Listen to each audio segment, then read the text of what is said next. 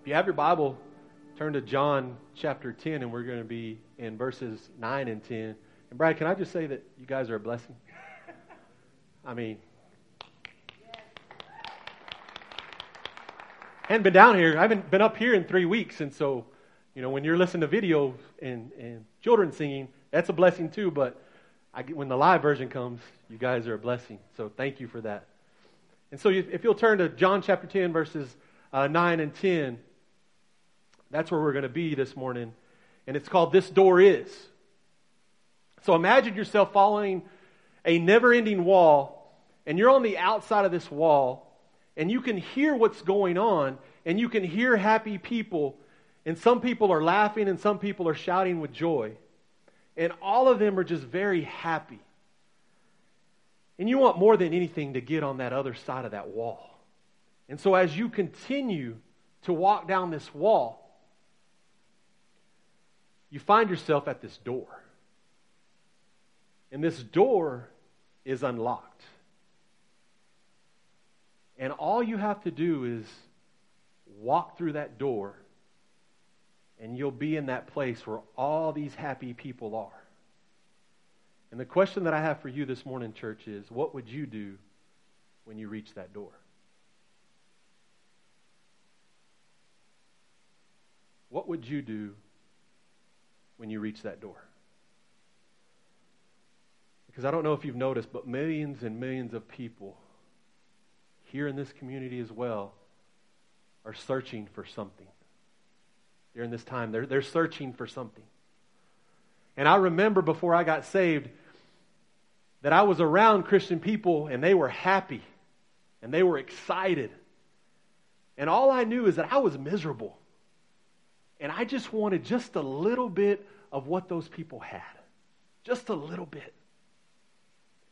And I would imagine that if I could have just a little bit of that, how different my life would be. And so I was walking down that imaginary wall, listening to those happy people, listening to their excitement, listening to their joy. And one day, I came face to face with that door. And I had a decision to make. And I could either go in and be with all those other people that I'd been searching for and wanting to be with. And I came to that door. And I came through that door. And I went through that door. And I tell you, that was the best day of my entire life. Because as I entered into that door, I was forever saved, and I knew what all that excitement was about.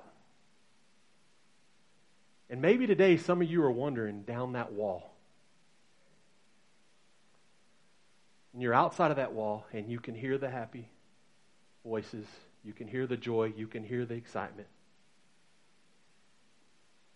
And maybe before you leave this morning, you might have that opportunity to walk through that door. Because when you walk through that door, you enter into this place of happiness and you become a child of God. And so as we get into John chapter 10, it's only 2 verses that we're looking at. But those 2 verses have so much meaning and have so much meat on them that we're going to unpack that this morning. Because in John chapter 10, it's one of the most theological chapters in the gospel. Through all the commentary that I was reading through, I read that it was the most theological chapters in the gospel. But though it was misunderstood. And what we see here is the Lord has entered into an intense period of conflict and opposition in His ministry. The enemies are analyzing every word that He says with the intention to punish Him. And He repeatedly alienated the Pharisees. And yet, He drew His flock closer and closer to Him. And so, the setting for our verses that we're going to look at is a little different from the first 6 verses that are in this chapter. Because in the first 6 verses, it's a village setting. And so, they're in courtyards and narrow streets on which they open. Here, it's more of a country setting. in which the shepherd is going to lead the sheep for grazing. And so we're in the summer months, and we can relate to this, that the shepherd and the sheep, they might spend some time at night. And overnight, what the shepherd would do is he would construct this circular enclosure with these stones. And then he would put thorns on top of the stones to keep out the wild animals. And so this enclosure that the sheep were in was a safe place for the sheep to go for the night. And it was secured by the shepherd. And what he would do is he would sleep across the entrance of where the sheep were kept. Because there was no door and there was no doorkeeper. And so the shepherd would sleep there. And that's where we pick up in verse 9. If you would, stand as we honor God's reading this morning. Starting in verse 9. It says, "Yes, I am the gate. Those who come in through me will be saved. They will come and go freely and will find good pastures." Verse 10. "The thief's purpose is to steal and kill and destroy. My purpose is to give them a rich and satisfying life." Let's pray. If you would, just right now, say a prayer for yourself. That you would just open your heart, open your minds, and open your ears to God's word this morning.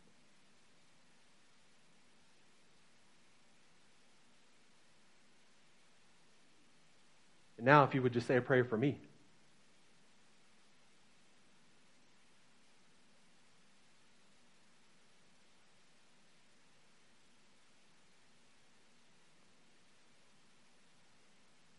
Dear Heavenly Father, I thank you that you've given us your word. Now, Lord, help me to communicate that word today. That it would be easy to understand. And then through the way I speak, Lord, that we can take something from that this morning. And it's in your name we pray. Amen. Just a couple of points that I want to make this morning. The first point is this door is a person. This door is a person. Right here in bold language, Jesus declared himself to be the door of the sheep. And like I was talking about, this sheepfold is this enclosure that the shepherd is staying in front of the entrance. And there was only one opening in this wall allowing access into it at night. And so, like I said, when the sheep were gathered in there, the shepherd would lay himself in that opening, and he would become the door, and nothing could get in and nothing could get out without passing through the shepherd. And so, if you see the very beginning of verse 9, it says, "Yes, I am the gate." Jesus is saying that he is that door, that no one gets into God's flock without going through him. And it reminds us that any attempt to enter in any other way marks one as a thief and a robber. And so, right there, Jesus is telling us there is only one way to the Father, and that is through the Lord Jesus Christ. And in John 14:16, he tells us right there, he says, "I am the way, the truth, and the life, and no one can come to the Father except through me." You see, salvation only comes through faith in Jesus. Because baptism won't do it. Church membership won't do it. Religious activities won't get the job done. There's only one plan for salvation, and that is through faith in the finished work of Jesus and what he did on that cross. And so the big question that I have for you this morning is, have you ever been through that door? Have you ever been through that door? The next point that I want to make is this door is a proposal. In this statement from the lips of Jesus, we find this tremendous offer given to sinners. In other words, Jesus offers hope to everyone who is wandering in a life of sin. And while Jesus wants to save you and me, this is what's going to happen. He's not going to force himself upon you. What he's going to do is he's going to give you opportunities to come to him. And so I want to share a few things about those opportunities. Because, see, the scope of it is anyone can be saved. You see, salvation is not a club for the elite, but it's an offer of God to everyone. No person alive today is beyond the reach of God and being saved. Because I come in contact to a lot of people, and a lot of people tell me, well, there's no way that God can save me. Oh, yes, he can. Because God gives hope to everyone. And the Bible is very clear how much God loves all his people. Look what it says in John chapter 3, verse 16. It's the famous verse. For this is how God loved the world. He gave his one and only Son.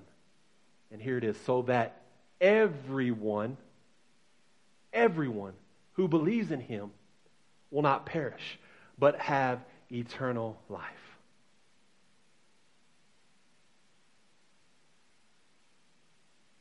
You see, you can be saved today if you're lost in that sin. The next part of it is the scheme of it. If anyone enters, you see, a door serves two purposes. And at the Galvan house, having 4 boys, doors are very important. They keep people out when we need them to. But also, doors serve another purpose, is you can go through them.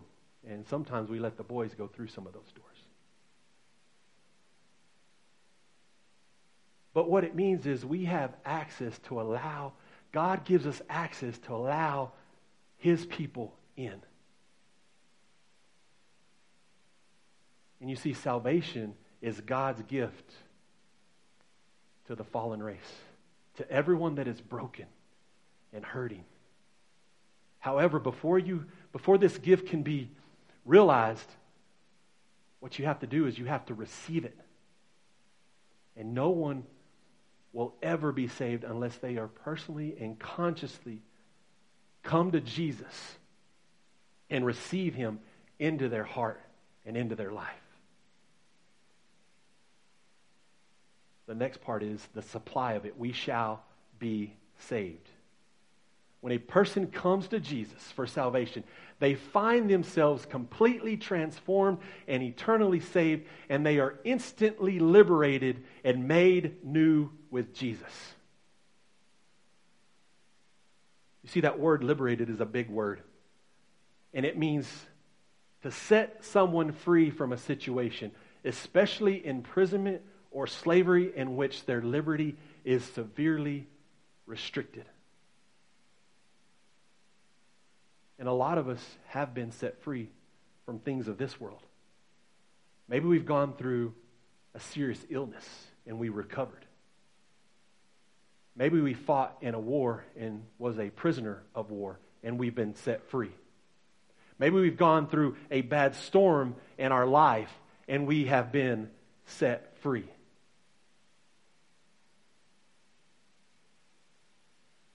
And so what we find is we fight this eternal security. And what happens is God saves us. And we believe he saves us. And when he saves us, sometimes we lose. And then he saves us again, and then we lose. And then he saves us, and then we lose. And then he saves us. But the moment that we find salvation, when we leave this world, we are eternally saved in that instance. And so we are liberated from the penalty of sin. And the penalty of sin is what Jesus did for us on that cross. I don't know if you guys remember the story of the prodigal son. Is that when he came home, the father went out to meet him and fell upon him. And when he fell upon him, there were several reasons why he did that. And one of the reasons why he did that is in Deuteronomy 21 in verses 18 and 21. The townspeople were instructed to stone a child who disobeyed and dishonored his parents. So when the father ran out there, he fell on his neck, and he was placing himself between his son and those who wanted to kill him. And that's exactly what Jesus did for us when he died on the cross. He placed himself between us and God. Because, see, we deserve to die for our sins. But Jesus absorbed the wrath of God and paid the price for us. And now we are free from the penalty of our sins. The next part is we are liberated from the power of sin. According to Romans 6:14, it says, sin is no longer your master, for you no longer live under the requirements of the law. Instead, you live under the freedom of God's grace. You see, Jesus breaks the power in our sin life. And after we come to know Christ, we are no longer slaves. We are made free in Jesus and are given liberty to withstand the temptation and to live for God. That's what we're here to do. Because we're liberated in the presence of sin. Because one day when we leave this world, we're forever going to be free of sin. And when we get to heaven, sin is not going to be allowed. Not only that, we're going to get new flesh. I might be skinny now. I might not have gray hair anymore. And we're going to receive this new flesh. And we are no longer going to have any desire towards sin. And the last point that I want to leave you guys with is this. This door is a promise. It's a promise of a pasture. And in this pasture, this is what we're going to find. We're going to find rest. We're no longer going to be searching for what we need, because we're going to find it in our heart. And when we find that in our heart, we're going to find how it's going to be filled, and it's going to be in the name of Jesus. And now we're going to be able to rest in His grace, and we're going to anticipate that heavenly homecoming that we're looking for. You see, I'm resting on grace. And it was grace that sought me, and grace that bought me, and grace that will lead me home. And Jesus said this in Matthew 11, verse 28. He said, "Come to me, all who are weary, and carry heavy burdens, and I will give you rest." Give you rest. And in this pasture, we're going to find refreshment. We're going to lose our appetite for other things. I've never been to Vegas, but I hear that Vegas has these buffets that are forever. And I think Jesus is going to give us everything that we need, and it's going to be like one continuous buffet. He's going to satisfy every need that I need in heaven. The last part is, in this pasture, we're going to rejoice. We're going to rejoice with the fullness of joy. And there's no worries, nothing that we're going to worry about. We're going to hear the laughter. We're going to hear the joy. We're going to hear the excitement that's happening there in heaven. The last part that we're going to look at in the scripture, if you see where it says, the thief's purpose is to steal, kill, and destroy. And he says, my purpose is to give them a rich and satisfying life. You see, that false shepherd or that thief seeks nothing but his own selfish interests. And he will refrain from nothing, even the killing of those sheep to get in his way. But Jesus, on the other hand, he did not come to get, but he came to give. He came to give. So that you and I might be delivered from our sin and all the evil and experience the best possible life that we could ever have. And that life is simply his life lived through us, day in and day out. And it's a new and it's an eternal life, lived in us for him, by him, and it's an abundant life. It's an abundant life. And as a child of God, we have eternal life right now. And how abundant that life is depends on your relationship with Jesus. So I want you to be sure that you get as close as you can to him, so you can have that fulfilling life and have that fullness of joy. I'm going to leave you with this story. It's from D.L. Moody, a great evangelist. And he tells this story of a man who was going to get into heaven on his own. And this man did not believe in God or the love of God, but he was going to get into heaven on the account of his good deeds. And he gave a lot of money. And he thought the more that I gave and the more that I gave would help me get into this world that he called heaven. And one night he had a dream. And during this dream, he dreamed that he was going up on this ladder.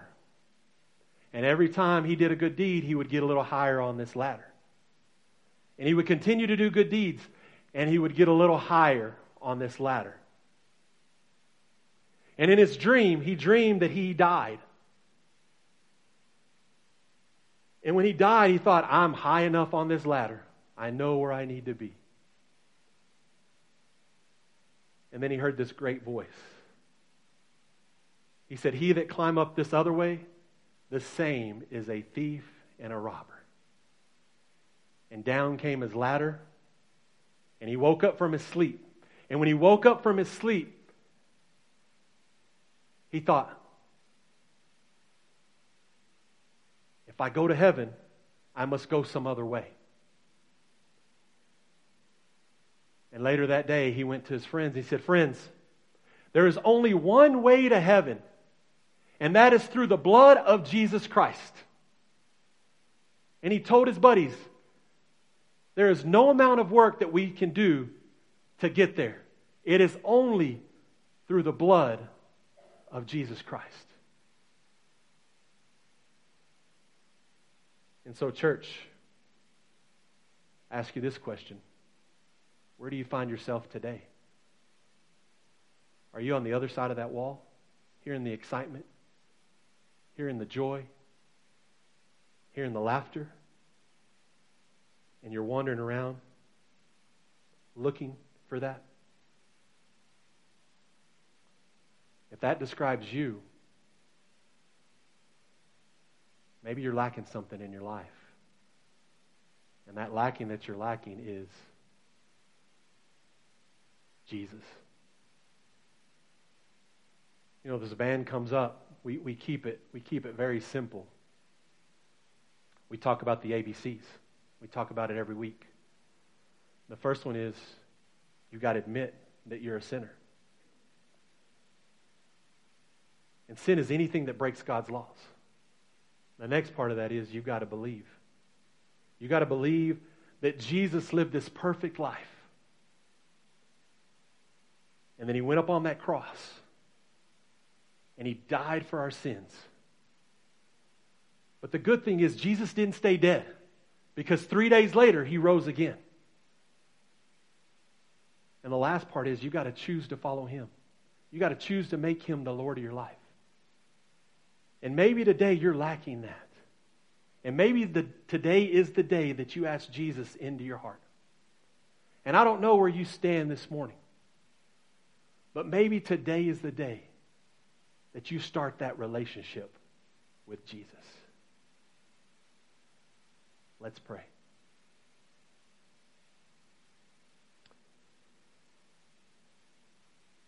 Dear Heavenly Father, we just come before you, Lord. We're thankful that you sent your Son, Jesus,